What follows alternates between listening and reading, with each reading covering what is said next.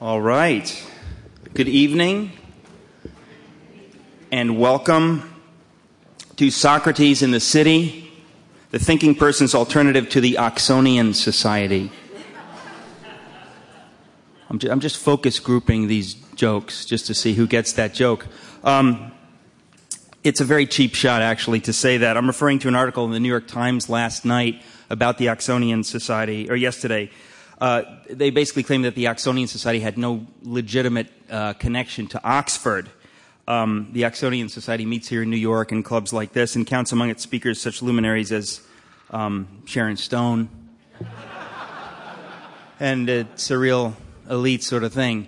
But incidentally, if anyone shows up late, and that couldn't be any of you, but if anyone shows up late, there are seats along here, just so everyone knows there are plenty of seats here. There's 2 seats here, and there's even a couple of seats back here, so we're going to be a little tight, I think, today. Anyway, I wanted to point out that the Socrates in the City is really not like the Oxonian Society, because, in fact, we have some very real connections to Oxford. We do, at Socrates in the City. Indeed, it was at Oxford this summer that I met our speaker tonight, Dr. Jean Bethke Elshtain. Her talk at Oxford was so wonderful, I thought, hey, let's get her to come and speak at Socrates in the City in New York City, and here we are.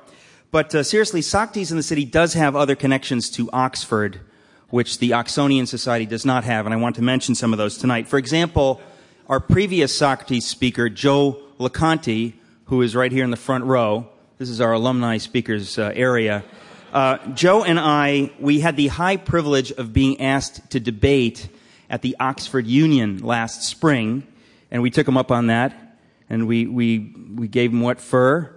And it was an extraordinary thing. But that actually took place in Oxford, am I right? We have photos to prove it with the black tie and everything, the loving cup. It was good.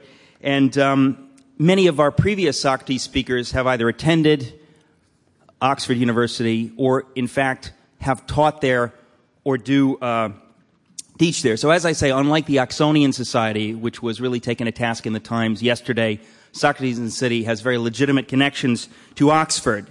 But alas, our name is Socrates in the City, and we have no real connection to Socrates. That's our particular disconnect. They've got their disconnect. That's our disconnect. In truth, many of the people who attend these gatherings, I know from experience, don't know how to spell Socrates. And a few of them don't know how to pronounce it, which is really extraordinary. But anyway, so I think the point here is that, like the Oxonian Society, we're a bunch of wine bibbers and posers who get intellectual big shots like Sir John Polkinghorne and Dr. Elshtain to provide us with some sort of intellectual cover and respectability. And I don't know if I mentioned Sharon Stone, but we're going to get her eventually. But seriously, folks, we're kidding here. Tonight, we proudly welcome Dr. Jean Bethke Elshtain of the University of Chicago, where she's a professor of political and social ethics. Her resume is, in fact, so impressive and her accomplishments so vast, I'd better just cut the chit-chat and plunge right in, because I really do want to get to those accomplishments. Her bio says that she is a political philosopher whose work shows the connections between our political and our ethical convictions. Her tools in showing this connection sometimes include an electron microscope. Can you hear the crickets? I know, that's really reaching very far for a joke. Basically, I wanted to say that it's hard to see that connection between the political and the ethical. But, you know, if I really have to explain it to you, either it's a bad joke or you're unworthy of the joke, which is excellent. And I think it's perhaps a little bit of both, perhaps.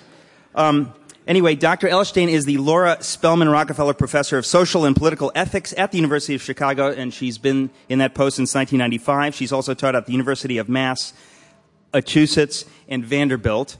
She's also been visiting professor at Harvard and Yale. Professor Elshtain holds 9 honorary degrees. Surely not simultaneously. That's physically impossible. Yeah. I understand that even Andre the Giant in his prime could only hold 6. Only could hold 6. Unless you don't mean that literally. I should mention, incidentally, that I'm currently working on getting my honorary doctorate. Thank you, because that's the only way it's going to happen. In 1996, Dr. Elshtain was elected a Fellow of the American Academy of Arts and Sciences. She's the author of many books and was a contributing editor for the New Republic before it became a scandal sheet, right? I'm sorry, that's the Inquirer. I always get them mixed up. Or Vanity Fair, perhaps. Professor Elshtain has been a Fellow at the Institute for Advanced Study at Princeton. Nothing to sneeze at there. She is also a Guggenheim Fellow.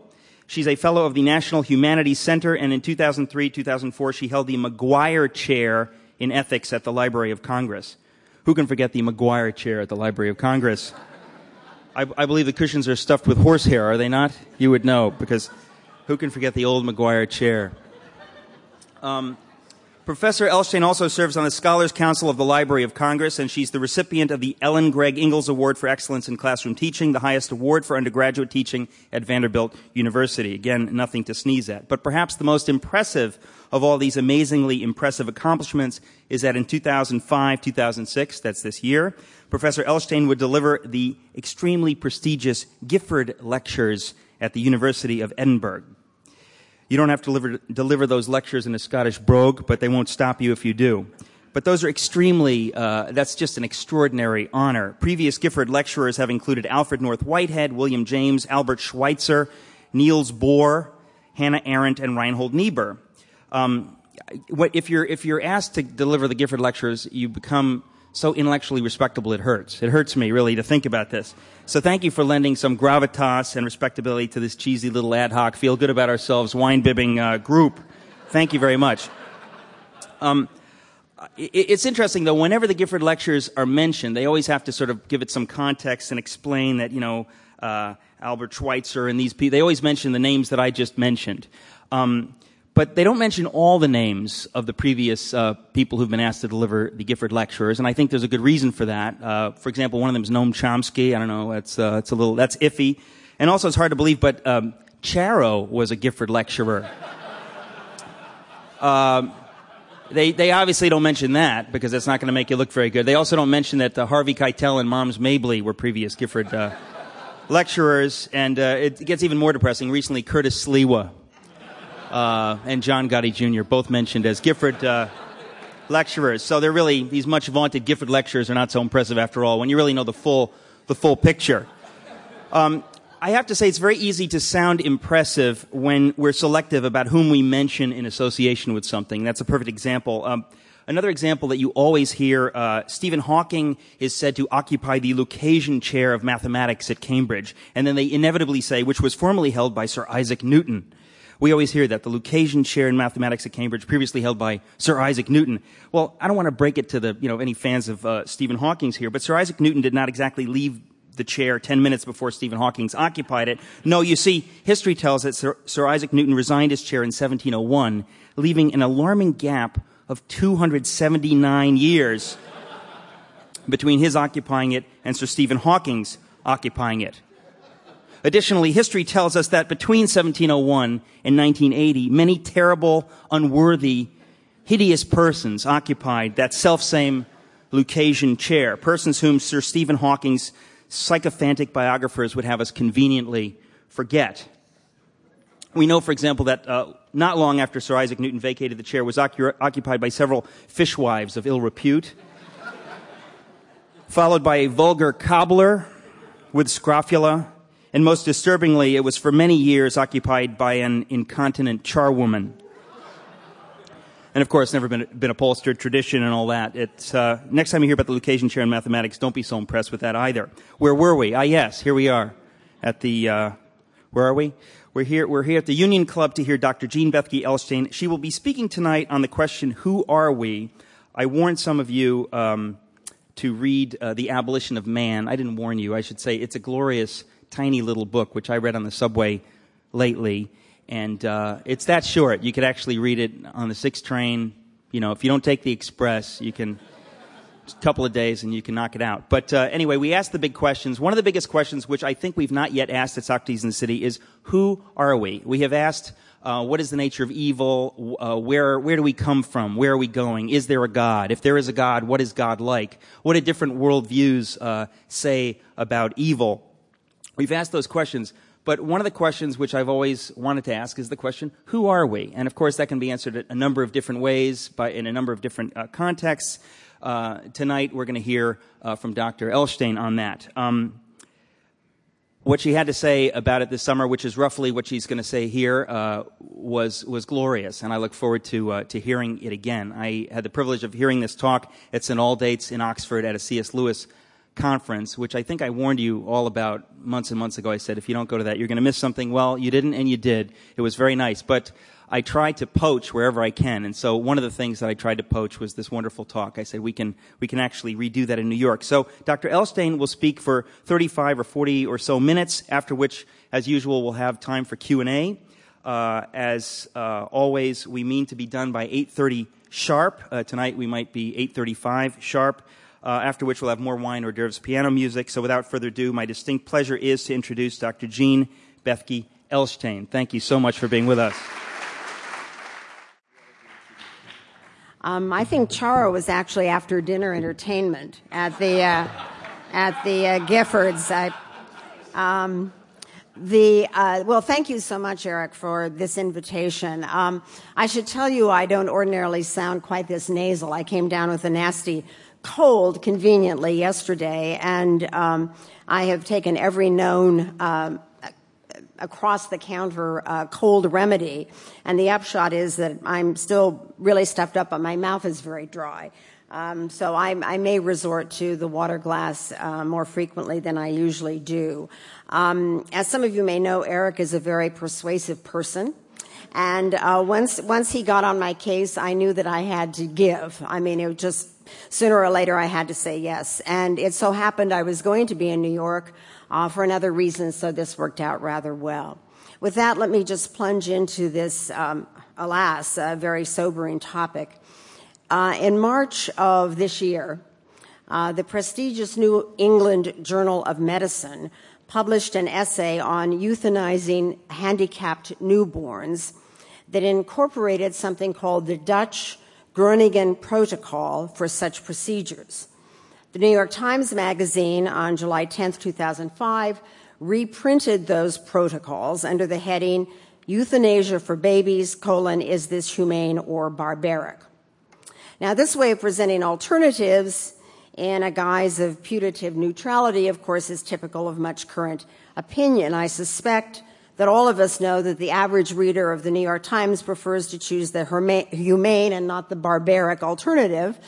And the humane course, it turns out, is the one that favors infanticide, if the Groningen protocols are followed.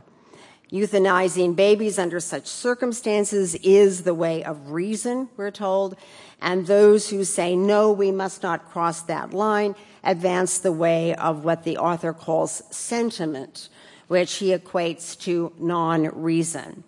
Now, the essayist, a fellow named Jim Holt, asks his readers to imagine a heated dining room table argument about such matters.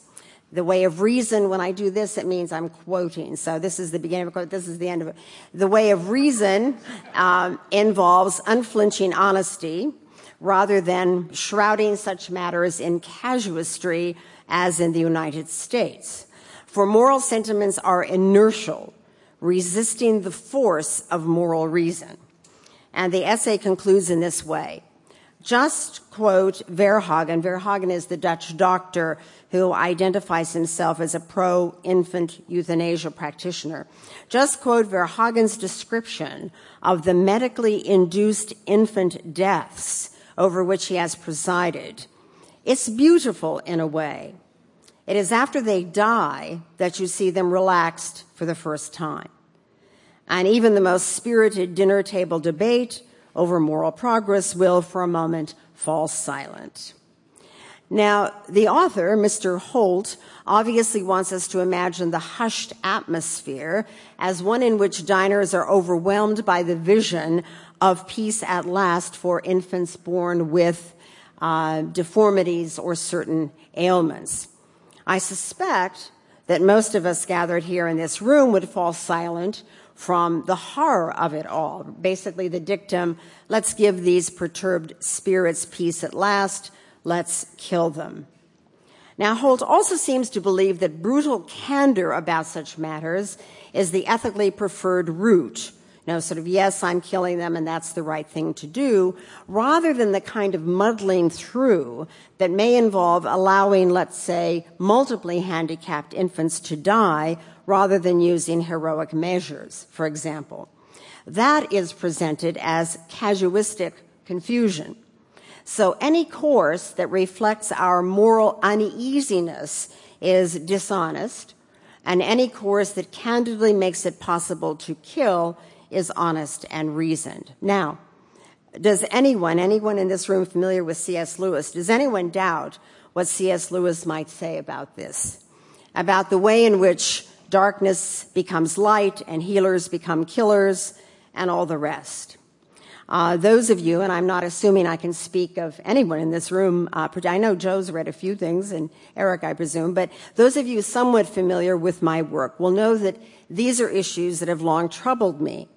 I worry that in the name of reason, we may be eliminating whole categories of human beings. For example, so overwhelming is our current animus against the less than perfect that fully 90% of pregnancies that test for Down syndrome are aborted in the United States today. And all of this comes under the rubric of choice, and it is under the notion of expanding choice that we are busily narrowing our definition of humanity, and along the way, a felt responsibility to create welcoming environments for all children. When we aim to eliminate, rather through euthanasia or systematic selective abortion of flawed fetuses, one version of humanity, perhaps suffering humanity, but humanity nonetheless, we dangerously constrict the boundaries of the moral community. Now, in his Ethics, the anti-Nazi theologian Dietrich Bonhoeffer, who was hanged by the Gestapo in the closing days of World War II, Bonhoeffer insisted that the most radical excision of the integrity and right of natural life is what he called arbitrary killing, and he defined that as the deliberate destruction of innocent life. And he goes on to say, the right to live is a matter of the essence. The right to live is a matter of the essence. It's not a socially imposed value. There's a truth claim there that holds no matter what. For even, Bonhoeffer says, the most wretched life is worth living before God. Now, as with Dietrich Bonhoeffer, C.S. Lewis was writing under the shadows of Nazism and Stalinism.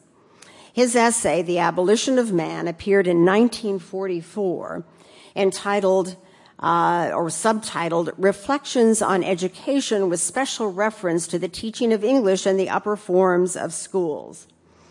Now, this would seem to have very little to do with the grave matters with which I have begun. Not so.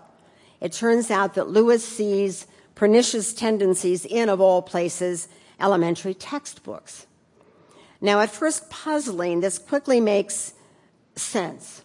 The general cultural milieu, a culture's mores, as Alexis de Tocqueville, author of the great classic work on democracy in America, as Tocqueville might put it, these mores are always embedded in and embodied in the books that we require our children to read, the books that we use to teach them. So what on earth was going on with English textbooks such that the great C.S. Lewis would take note of them? Well, first, he detects an embrace of subjectivism, which means, speaking epistemologically, the embrace of both positivism and emotivism, and that will become clearer as I go along, I promise. 1944 and the immediate post-war decades were the heyday of this approach, and it had clearly made its way into elementary schools, even as it was the dominant, as we would call them, as it was the dominant approach to the teaching of philosophy at Great Britain's elite institutions of higher learning. So we have the reduction of values to the subjective feelings of the speaker, that sentiment opposed to reason, if you will, of which the New York Times piece spoke. That view that moral claims are reducible to subjective feelings leads to the embrace, or is itself a fruit of the embrace, of two interlocked propositions. And Lewis summarizes them this way. First, that all sentences containing a predicate of values are statements about the emotional state of the speaker. And second, that all such statements are unimportant. That's the end of the quote. Now, one need not refer, he goes on, to the general philosophy at work that all values are subjective and trivial in order to promulgate this philosophy.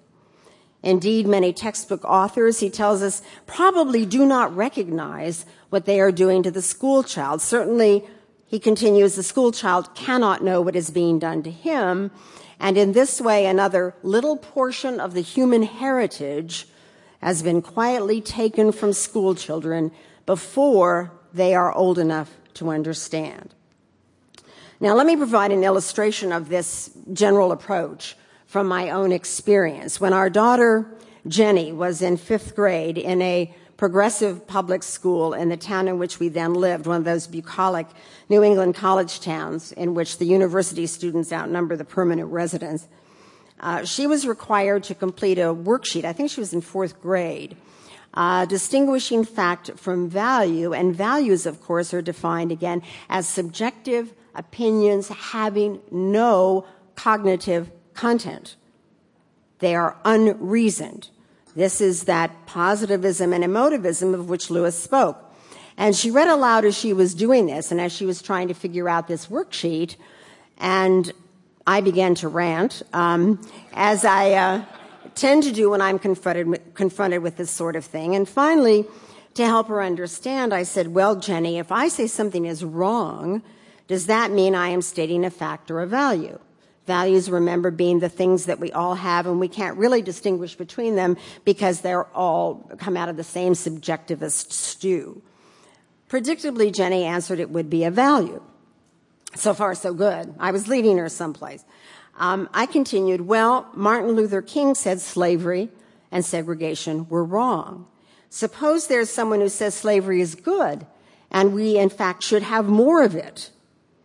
Couldn't we say he is wrong and Martin Luther King is right, and that slavery and segregation are bad, and that isn't just Martin Luther King's opinion? Well, Jenny was stumped for a moment. She was clearly bothered by this. And then she said, well, I think slavery's wrong too, but that is just my opinion. Now, as you might guess, our discussion didn't end there, but this experience reinforces Lewis's claim of the pervasiveness of the sorts of teachings that he indicts in his essay. For Lewis, when ordinary human feelings are set up as contrary to reason, we are on dangerous ground indeed, for a botched treatment of basic human emotion is not only bad literature, he tells us, but is morally treacherous to boot. By starving the sensibility of our pupils, we only make them easier prey to the propagandist when he comes. Now, Lewis insists that in Platonic, Aristotelian, Stoic, Christian, and some Eastern religion, one finds in common, in his words, the doctrine of objective value, the belief that certain attitudes are really true and others are really false to the kind of thing the universe is and the kinds of things we are. It's the end of the quote. And he refers to this collective understanding of transcultural universal values and claims. He refers to that simply as the Tao, T-A-O. Thus, emotional states can be, he says, either reasonable or unreasonable. They're not opposed to reason, for one must not traffic in false distinctions between reason and emotion, rationality, and sentiment. In the regnant positivism that he's criticizing, by contrast, the world of facts without one trace of value and the world of feelings without one trace of truth or falsehood, justice or injustice, confront one another, and no rapprochement is possible. It is all, he says, a ghastly simplicity. Now, when I was a graduate student in the late 60s and early 1970s, this ghastly simplicity was, in fact, the reigning approach in political science. Now, to tell you the truth, I never quite got it, which is no doubt one reason I became a political philosopher. We're a sort of lower order of being within the world of political science because we persist in asking these bizarre questions about justice and decency and truth and so on and so forth. And the approach to political science dictates the severance of these questions of value from questions of fact. Now, in my youthful optimism in the late 60s, early 70s, I had for a time believed that the decisive critiques of this approach, mounted by thinkers like the philosophers Charles Taylor and Alasdair MacIntyre, had finally pounded the nails into the coffin of positivism in the human sciences. Turns out it wasn't so. This approach reappeared with gusto in the current dominant approach in the social sciences, which is so-called rational choice theory. Now is not the time, I realize, to unpack rational choice or rat choice, as some of us prefer to call it, in any detail, but suffice to say, expanded as an entire worldview rather than utilized as a more modest approach to a finite series of economic decision-making processes. Rat choice, once again, trivializes all statements of value. They have no truth warrant or claim. It enshrines a reductive view of the human person as the sum total of his or her subjective preferences, his or her calculations of marginal utility. And within this world, everything in principle can be commodified. Everything in principle has a price rather than a value. Any restrictions societies draw on where human preference might take us are entirely arbitrary. There are no intrinsic goods or evils. Nothing is valued for its own sake. So, for example, we may value babies in a certain way.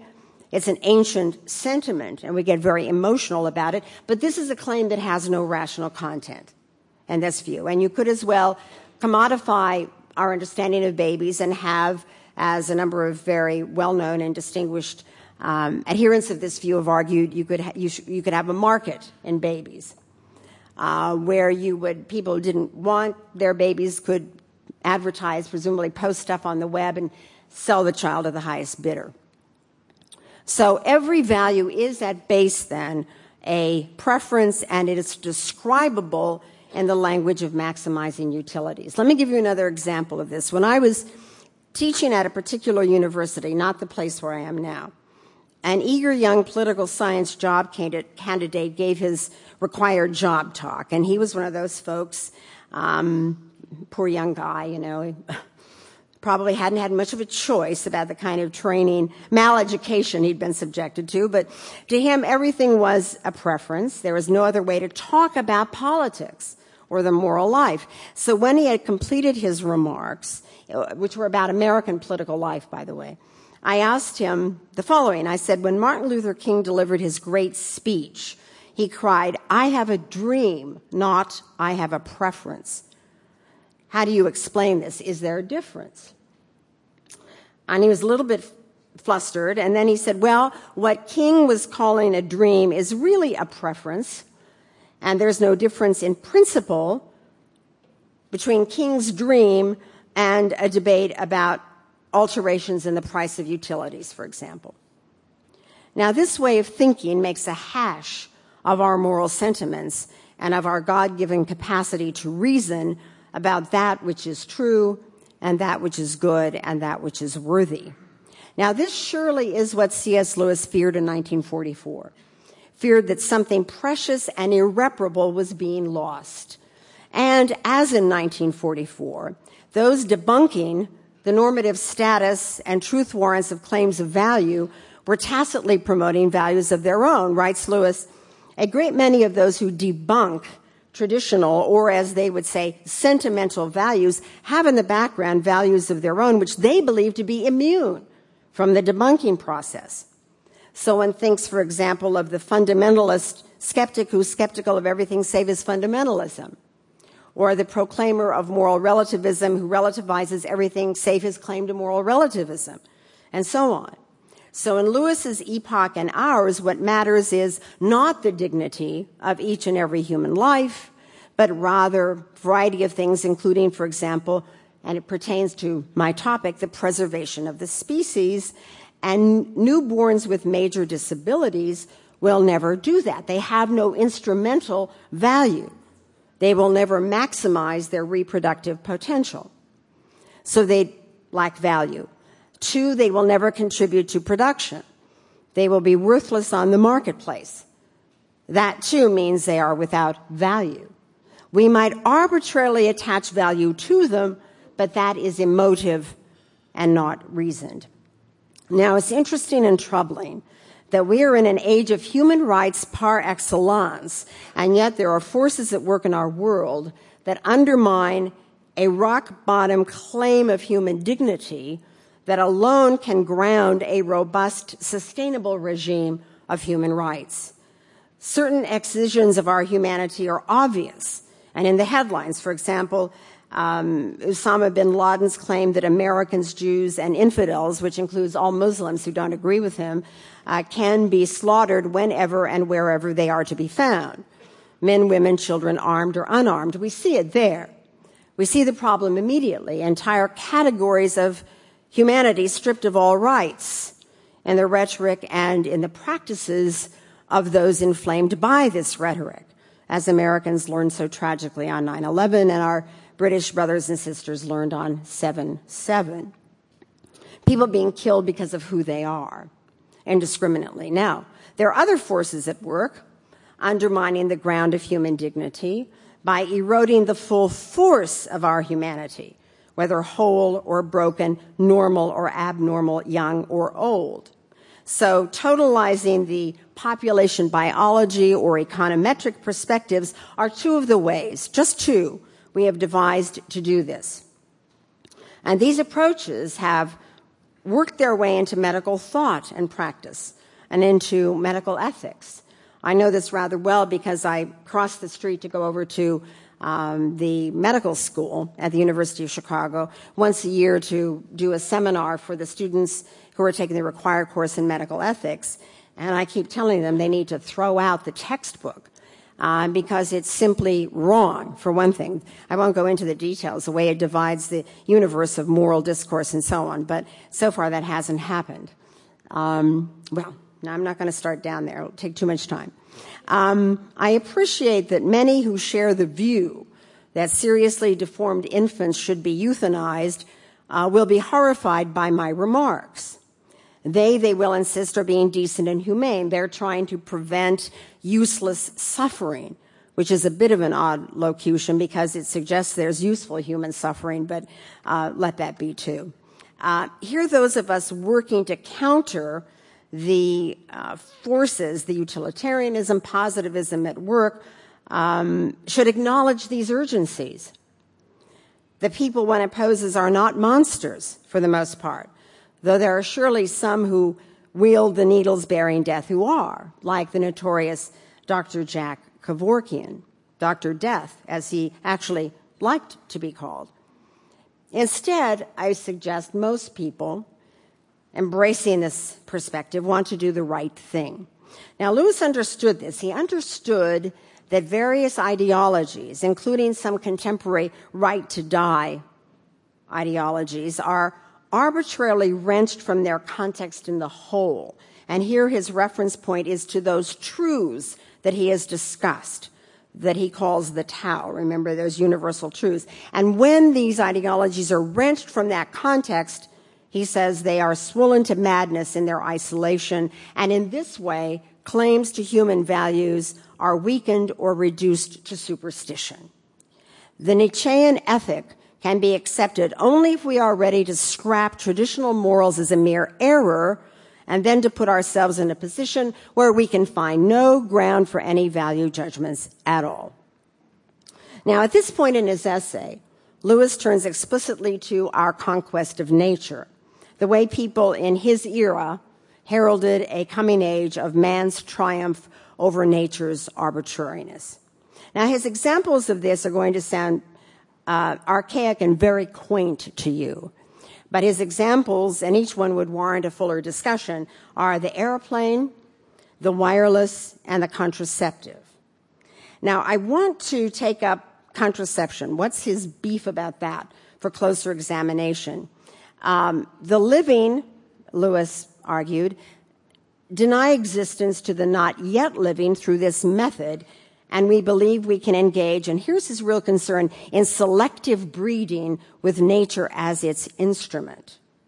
Now, harsh words you might think, but consider that this exercise of power, perhaps better put, the way this power can be exercised and even promoted by states, implies the power to make one's descendants what one pleases. For each new power won by man is a power over man as well. I'm still quoting. Each advance leaves him weaker as well as stronger. The final stages come when man, by eugenics and by an education and propaganda based on an allegedly perfect applied psychology, has obtained full control over himself. Human nature will be the last part of nature to surrender to man.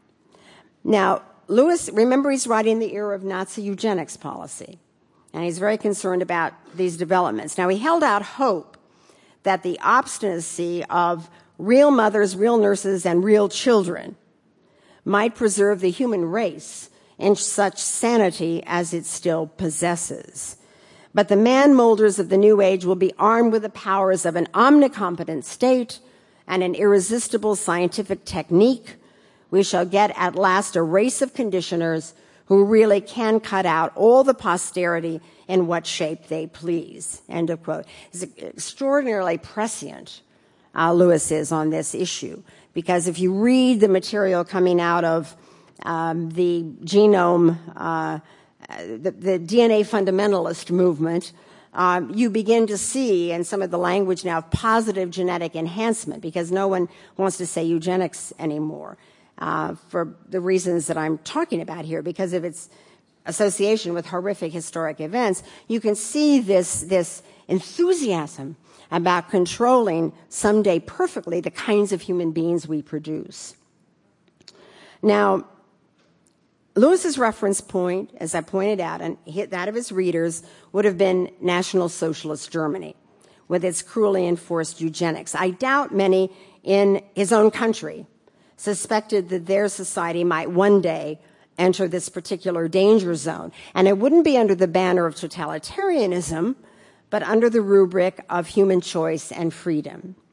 As Lewis fretted about post-humanity, we have our own apostles, as you know, of the post-human future.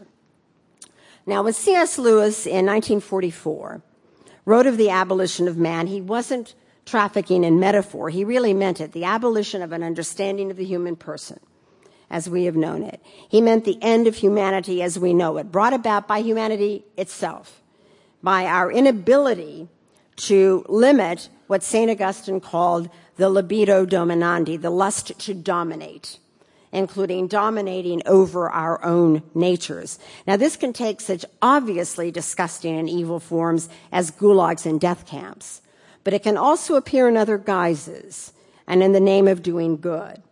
Now, I want you to understand I'm not trafficking in moral equivalences here. I'm not saying that contemporary positive eugenics is identical to the eugenics projects of states like the Nazi state.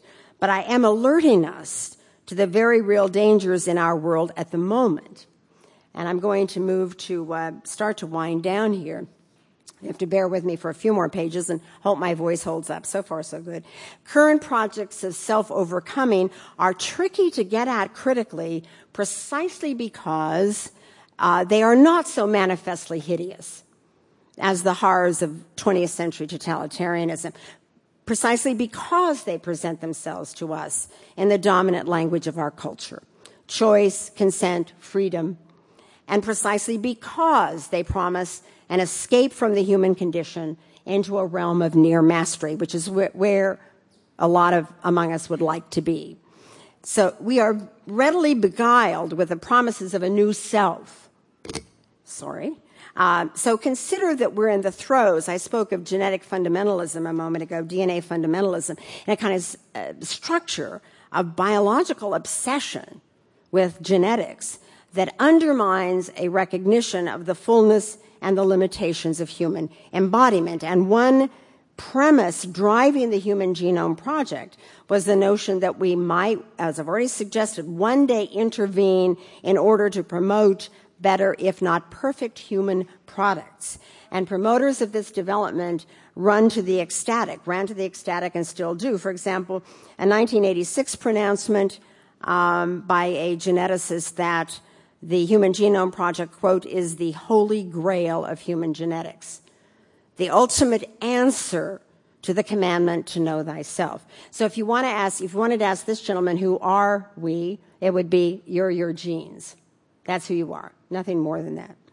Now, I also suspect, I believe, that we nowadays are loath to grant the status of givenness to any aspect of ourselves. We don't like that way of talking that suggests there are things we can't manipulate and can't change. Despite the fact that anyone who's ever been in contact with a human baby knows that there's a body there, wriggling, complex little body that comes sort of programmed with all sorts of delicately calibrated reactions to the human relationships that nature presumes will be the matrix of child nurture. Now, if we think about bodies concretely in this way, then we're propelled to ask ourselves questions about the world these little bodies enter. Not, is this little body perfect according to some ideal of what perfection is, but is the world in which this little body has appeared, is it welcoming and warm and responsive? Attuned to the uniqueness of this particular one, who is bound to be, as we all are, less than perfect. Now, if we tilt in this sort of bioconstructivist direction, one in which the body is raw material to be worked on and worked over, the surroundings in which bodies are situated fades, and the sort of perfect body gets enshrined as a kind of messianic project. So it's unsurprising that certain experts declare, as a matter of fact, they don't even think they have to argue the point. If you look at this body of literature, declare, here's just one sample, we must inevitably start to choose our descendants by permitting or preventing the births of our own children according to their medical prognosis, thus selecting the lives to come. Close quote. And the argument in this particular essay was, so long as society doesn't cramp our freedom of action, we're going to stay on this road of progress and will exercise sovereign choice over birth by consigning to death or non-existence those with a less than stellar potential for a life, quote, not marred by an excess of pain or disability. As you can see, that is an extraordinarily slippery way to put it, an excess of pain or disability. One of the occasions this last year when I was in London, there were a couple of cases, one that had really hit the papers and was in the headlines, of a woman who resisted her OBGYN practitioner, who was insistent that she should abort because the sonogram indicated that her child would have a cleft palate. That this is now being considered by some as one of those imperfections that means this child should not even be born. And the doctor, by the way, didn't deny it. Now, what C.S. Lewis called the extreme rationality that consigns not reason, but a kind of narrow notion of rationality that consigns to the dustbin of history all claims of intrinsic value, as those embracing such truths cannot allegedly meet certain standards of a rationalistic defense of those values, this winds up promoting a subjectivism of values that it believes is somehow more honest. And when this happens, those whose values triumph will be those who possess the most overwhelming will to power. By contrast, according to Lewis, a dogmatic belief in objective value is necessary to the very idea of a way of life, a form of rule which is not tyranny, or an obedience which is not slavery.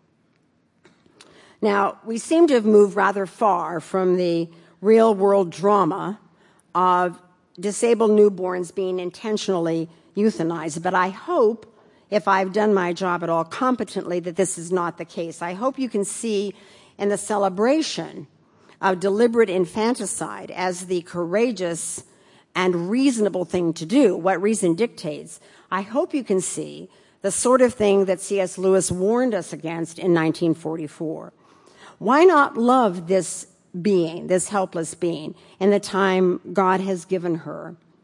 What can this disabled newborn teach us about grace and beauty and human life, about caritas, about love and charity? Why can we not ameliorate pain and discomfort without believing we must either use extraordinary measures to keep alive or else boldly kill? In conclusion, I want to tell you a story. Last year, the 18-year-old son of one of my cousins died. He was supposed to die when he was an infant, before he became a year old, certainly. He had been born anencephalic. He could never speak. He could never feed himself. He couldn't sit. He couldn't crawl. He couldn't walk. He couldn't do any of the normal things human beings generally do or learn to do. Now, according to the doctors, there was no there, if you will, that Aaron was definitely a candidate for infanticide. Certainly, if you follow Peter Singer of Princeton, he should have been euthanized at birth, but according to Singer, parents can make that decision even after birth. But to anyone who met him, Aaron was a beautiful child with the biggest blue eyes and strikingly dark eyelashes imaginable. He stared out at the world, making no apparent distinctions until his mother came into view.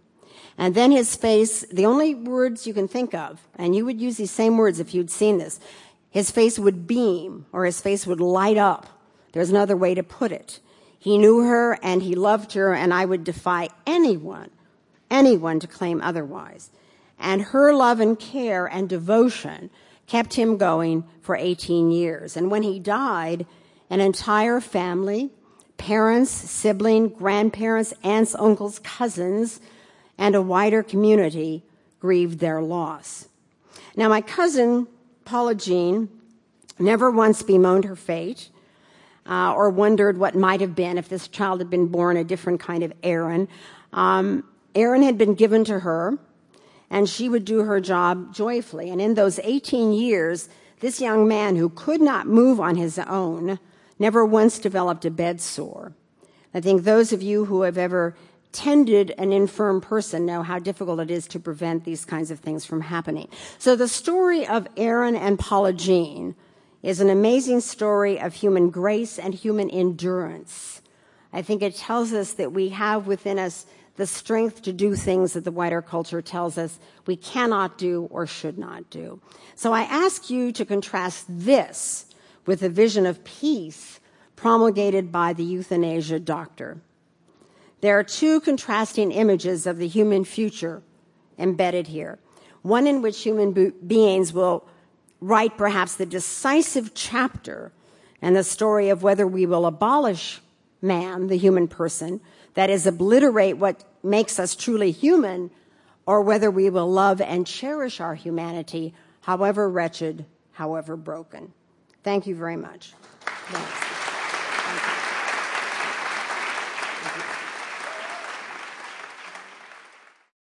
Hi, thank you so much for your talk. My pleasure.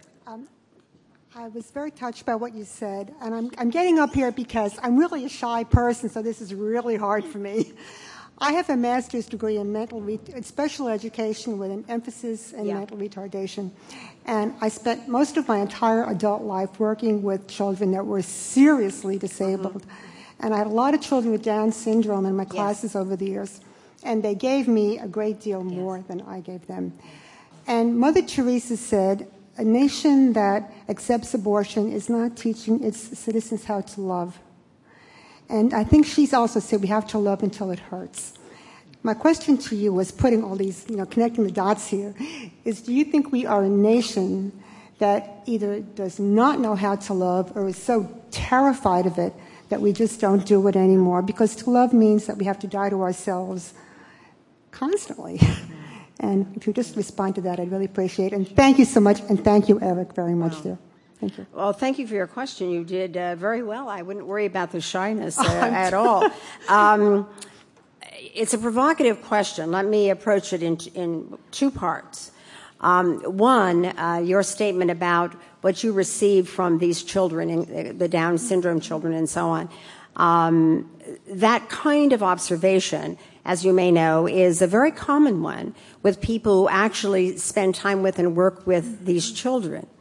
I think it's very easy to eliminate the whole category when you don't have any concrete experience of Down syndrome children. So I just thank you for sharing that observation. I have been especially interested over the years in, among my students, the number of those who, when a certain discussion would be proffered, would come up to me after class and say, I have a Down syndrome brother or Down syndrome sister.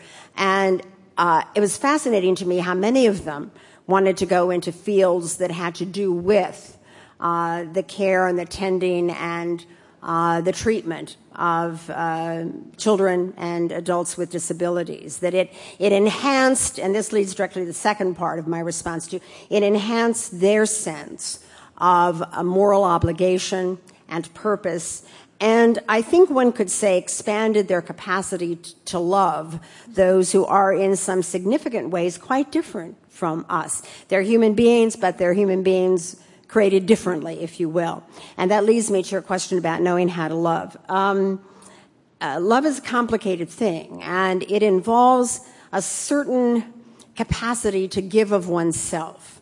And I think that the last, certainly 4 decades in American life, that notion itself has come into ill repute because we seem to have a kind of zero-sum understanding of the self itself. That is, if I give some of myself to another, it's a loss for me.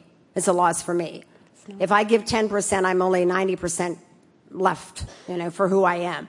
And there's a kind of equation of self-giving with self-abnegation. And I think that constrains in palpable ways our capacity to give of ourselves and to receive at the same time, because our abstract view is we will get nothing. We will just give, and get nothing out of it. And what one receives, of course, is not quantifiable.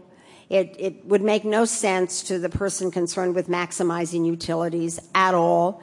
You should see those people try to think about Christian martyrdom, for example, dying for one's faith, and some of the absolutely hilarious notions about how the person is maximizing his or her utilities by bravely going to death rather than to recant the faith, maximizing the utility of a preference for an afterlife or some bizarre, they just can't deal with certain very powerful fundamental human things. And love is one of them. Love is one of them. So to the extent that the views I've talked about become ever more widespread and deepened in the culture, I fear that you may be right, that we can be very sentimental and romantic about love. But the sort of hard work of giving and receiving, I think we're frightened of. Okay. Just one other thing I'd like to add. Sure. C.S. Lewis said that back in 1944. Yeah. He was very visionary. Yes. Thank you again. Yeah, Thank you. My pleasure. Thank you. Hi. Hi. I go to one of the medical schools here in town, and it's very much like C.S. Lewis talked about, where you have the assumptions presented to you, but never the argument itself. Yeah. And, everything from a lecture on neurons talking about you're no more than the sum of your neurons, and to today's discussion of, end-of-life decisions, with the reasonable decision being to pull the plug as soon as possible, and the unreasonable decision being making unreasonable measures to hold on to life. My question is more of a practical question. Yeah. I don't know that C.S. Lewis's book ever affected how anything was taught in the upper forms of schools in the 40s.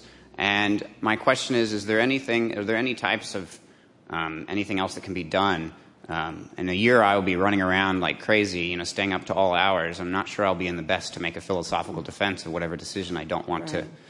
Whatever decision I'd like to make in the face of a medical community that doesn't understand it. Right. Are there resources available for, actually building a philosophical underpinning so that you can make an argument when the time comes at, 3 a.m. and you're being pushed by someone who has a high level of authority over you? Right. Right. Well, you're in a pickle. I understand a bit of what you're going through. My kid brother is an MD, and I have some sense of how grueling that is and how little time there is. In fact, almost no time. The possible time for reflection is eclipsed quite radically. So I understand the situation that you're in. I would say that by the time it gets to the actual decisions that you're confronted with in medical school, where, as I indicated, the time for reflection is so truncated, it's probably too late. That is, that certain frameworks of understanding and ideas that are alternatives to the dominant one that you've discussed have to be present as possibilities, it seems to me, as possibilities in the culture, even if they're not taught in the textbooks. There's one reason that C.S. Lewis said that his hope lay in real mothers and real nurses. He's referring to nannies who did so much child rearing in the UK, and real children, that they, in a sense, sort of burst through these categories with their aliveness and their complexity.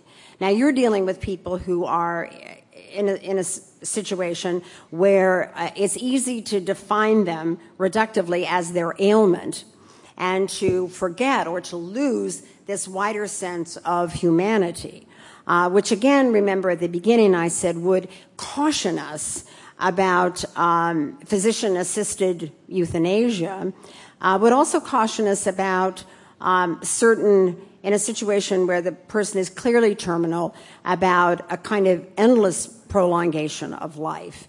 I think that too can have its own form of sort of cruelty attached to it, because the person is so thoroughly medicalized and simply given the panoply of equipment removed from the touch and the care often of loved ones. So your task is a big one, and I think that what you could do is to, if you don't have one of these at your medical school, see if you could start one. I know there's such groups at the University of Chicago Medical School. There's a group of Christian physicians in training, groups that think about themselves as wanting to go beyond their training and consideration of some of the medical dilemmas that will be presented to them, and they provide one another with support. I mean, this is a very difficult thing to do as a lone project, and I think that some sustainable support would be of enormous help to you. I can only wish you good luck. It's hard to persevere against the kind of driving force that you're confronted with. And I very much understand that. But I think sometimes just piercing through the sort of fog and saying, hang on, what are we doing here? Let's think about it. Sometimes that can have a bracing effect, a salutary effect. People say, gee, I wonder. They're forced perhaps, no guarantee, to reflect on what it is they're doing. The political philosopher Hannah Arendt argued very eloquently that the task of the political theorist is not to tell people what to do, but to help people to think what they are doing. And I suspect that's the task of so many of you in this room in your own respective vocations. Try to get people just to think for a moment about what they're doing. Thank you. Hi. Hi. I'm Jennifer. By the way, I'm also an Oxonian, so there's another link there. One of those. Well, how was Sharon Stone? Sorry, I know there's exactly. Sorry about that. Anyway, my question was about human fertility control. Yes. If you really think about it, I think all human marriages employ some degree of fertility control, both in the selection of a marriage partner and also by various means, such as marital abstinence or something like that, that would consciously limit the children that are born, usually for economic reasons or something else. So I was going to ask you, would you consider this to be a standard by which all of us stand condemned, in the sense that we are making conscious... Say the last sentence again, I'm sorry. Oh, sorry. Standard I said, by would you which... consider this a standard by which we should all stand condemned? That this is a conscious choice in which we're deciding who should be the yet to be born? Or would you locate the wrong elsewhere? Yeah. I think, obviously C.S. Lewis isn't here. Would he were? I would be much more interesting than me standing up here to discuss these things with us. I suspect that he wasn't so much issuing a general statement about couples limiting births within a marital relationship, as he was very concerned about the philosophy that was being promoted in tandem with couples' decisions to do that. That is, the notion that we are most human when we're fully in control of things. We are most human when we can decide who lives and who dies. Now, obviously, when a couple is using some form of birth limitation, let's call it, instead of control, I don't like that word control very much because it's part of the problem. Actually, let me just tell you something. The birth control movement, when it emerged in the early 20th century, was a eugenics movement, as many of you surely know.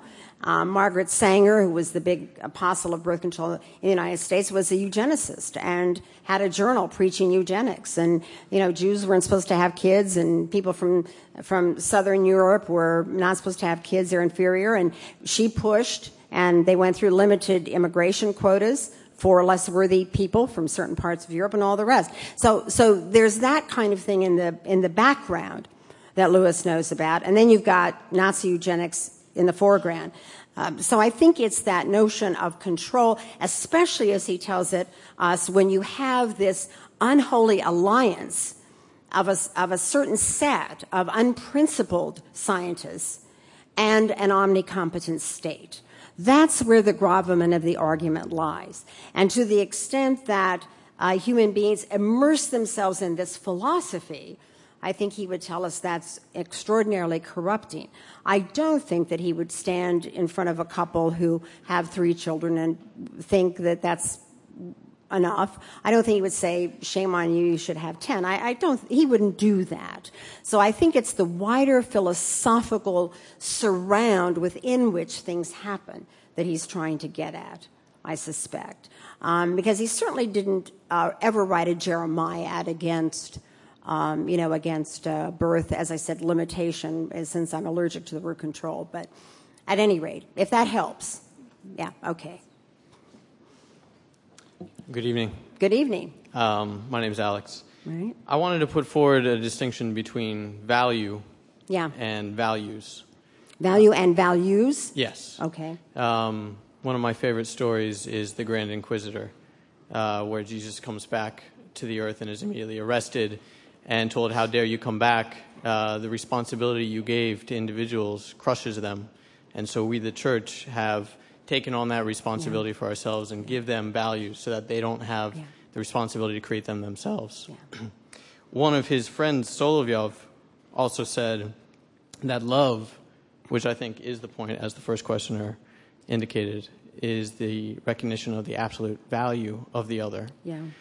And so what I was wondering is that could the idea that an individual has objective value still be a value that we come to subjectively as a community, as an individual?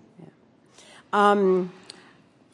All right. Let me clarify the distinction, let's say, between subjective as in your understanding of your own approach to or awareness of certain issues, your understanding of them, and so on. And of course, that's going to be subjective in the sense it has to do with you. You're a subject and you're thinking about these things. Let's distinguish between that and the kind of subjectivism that Lewis was criticizing. And I suspect the way he would talk about it would be to say that subjectivism presumes that each of us is in our own isolated little world of our entirely and uniquely subjective values. These differ from person to person, and there's no way to adjudicate between them. So it's that kind of subjectivism that he's concerned with. And that undermines these claims of value, as you talked about it. If we lived in a society in which there was a way people could connect certain awarenesses that they have, let's call it a subjective value, to this wider notion of objective value, then I don't think we'd have the problem that Lewis is talking about here. I think it's the disconnect. You know, the claim, subjectivism triumphs when people have relinquished the notion that there really are claims of value. There really are things that are true and things that are false, as Lewis says, to the kind of universe we live in and the kinds of creatures that we are.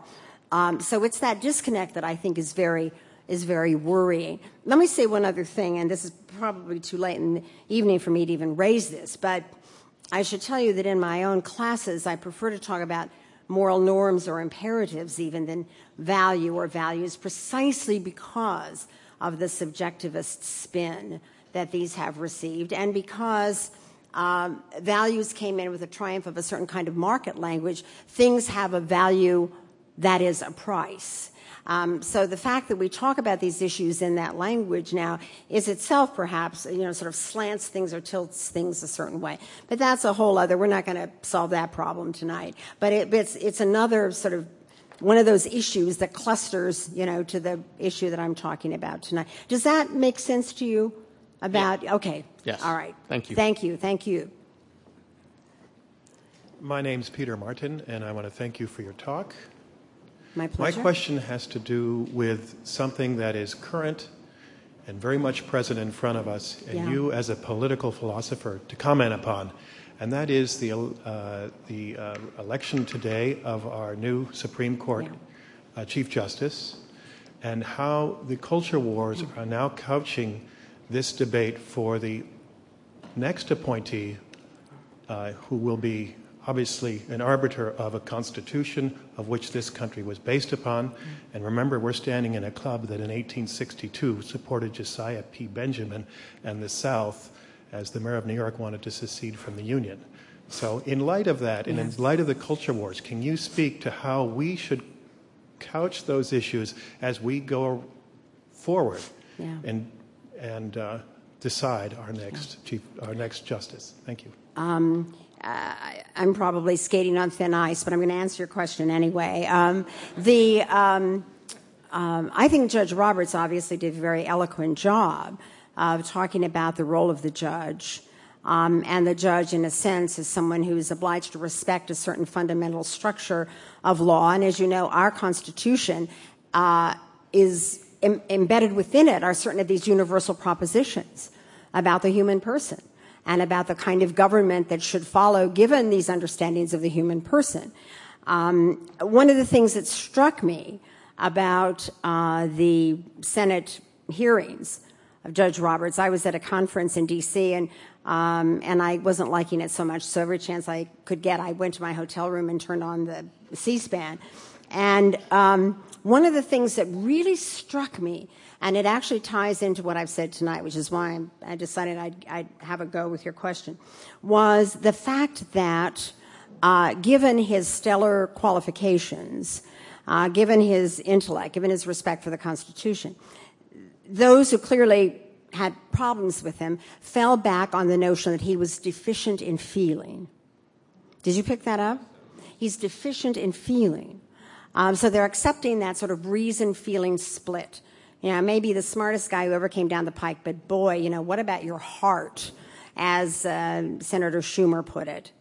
In fact, he said, quote, "You may be the most powerful intellect ever to come before this committee, but I want to know about your heart." And what that meant was you don't ooze sentiment the way we think people should. And that's a way of saying the kind of objective status of the claims embedded in the law, that's not enough. You've got to prove that you could go on Oprah and weep on cue. And I think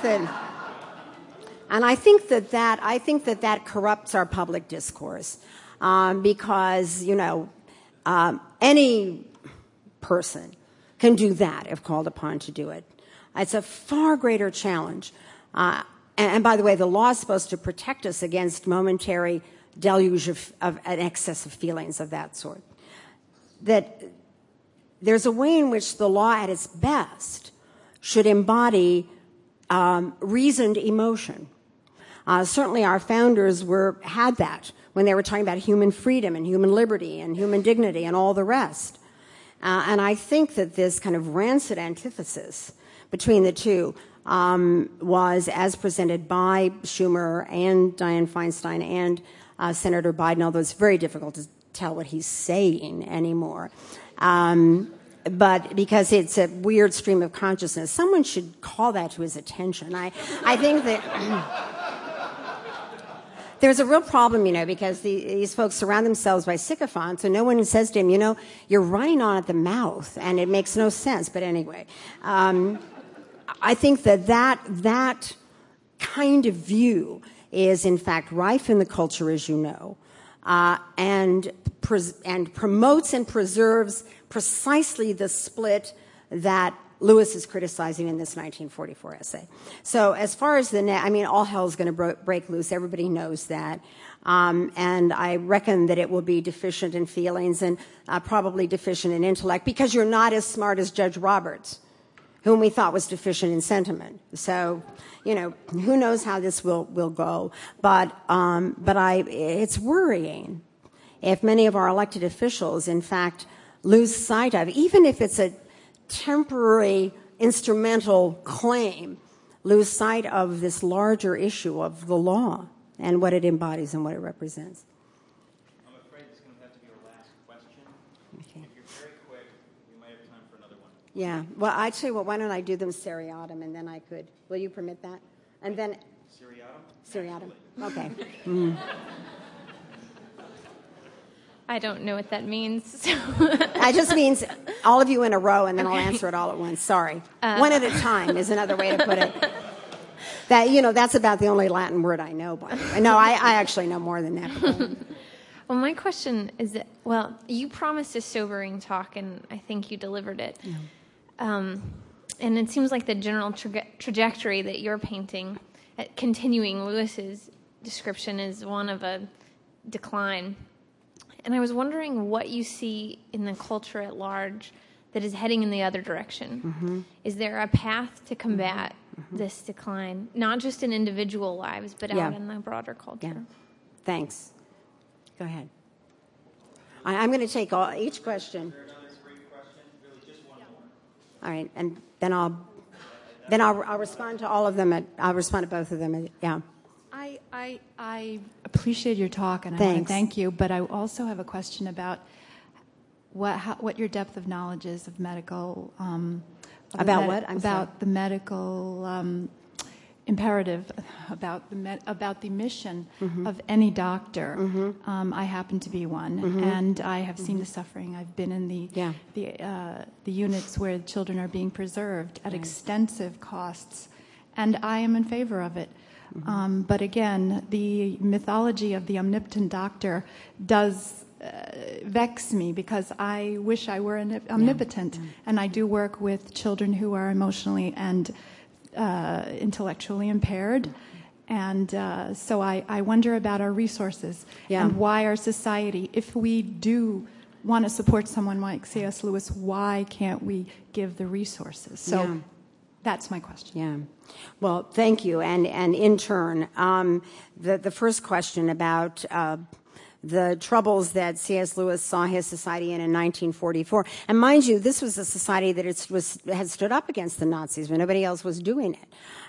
So, there was still some robustness there. And he certainly accepted that, but he saw these other troubling signs.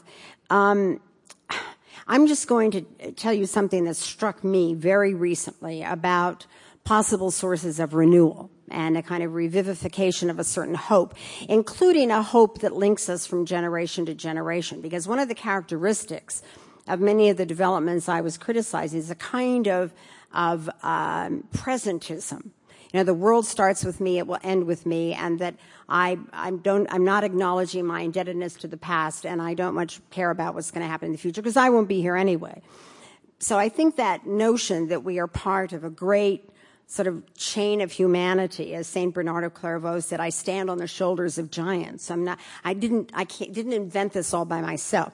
That I thought came through so powerfully. I was talking to Joe about this before I came up here in Pope John Paul II's funeral, and this outpouring of humanity that took the media utterly by surprise. By then, they shouldn't have been surprised because it happened every time he did anything. But what struck me was the millions of young people who turned up and stayed there under these very difficult conditions for days in order that they could be present. Something was calling to them. He somehow spoke to them, even in his infirm old age with the Parkinson's and all the rest. And I think if we could think, I can't do it now, think this through with you, which would be a very interesting exercise. Think about what that embodied and what hope that represented. I think we could see some possible sort of sparks for a certain kind of renewal of our humanity more fully understood, which is what C.S. Lewis is talking about. On the medical profession, as I told you, I trek over to the medical school from time to time, not every day. Have a kid brother who's a doctor, read a lot of stuff. And I certainly do know that the number one promise that a physician takes is not to do harm, is to do no harm. And what I wanted to suggest in my talk is that harm is a complicated and slippery word, and that there are various ways that harm can be done, but we justify it, or we comfort ourselves by saying, I'm doing the right thing, I'm easing suffering, I'm doing this, I'm doing that. And one other thing to conclude, because I have this sense of Eric sort of chomping at the bit back here, is that much of this, the pressure put on doctors comes from patients. That is, patients have imbibed a view of the omnipotence of the doctor and put pressure on doctors in all kinds of ways. I saw that in an oncology ward when I was being the spokesperson for a colleague who was a Czech emigre and had no family, who was dying of a very pernicious and aggressive form of leukemia.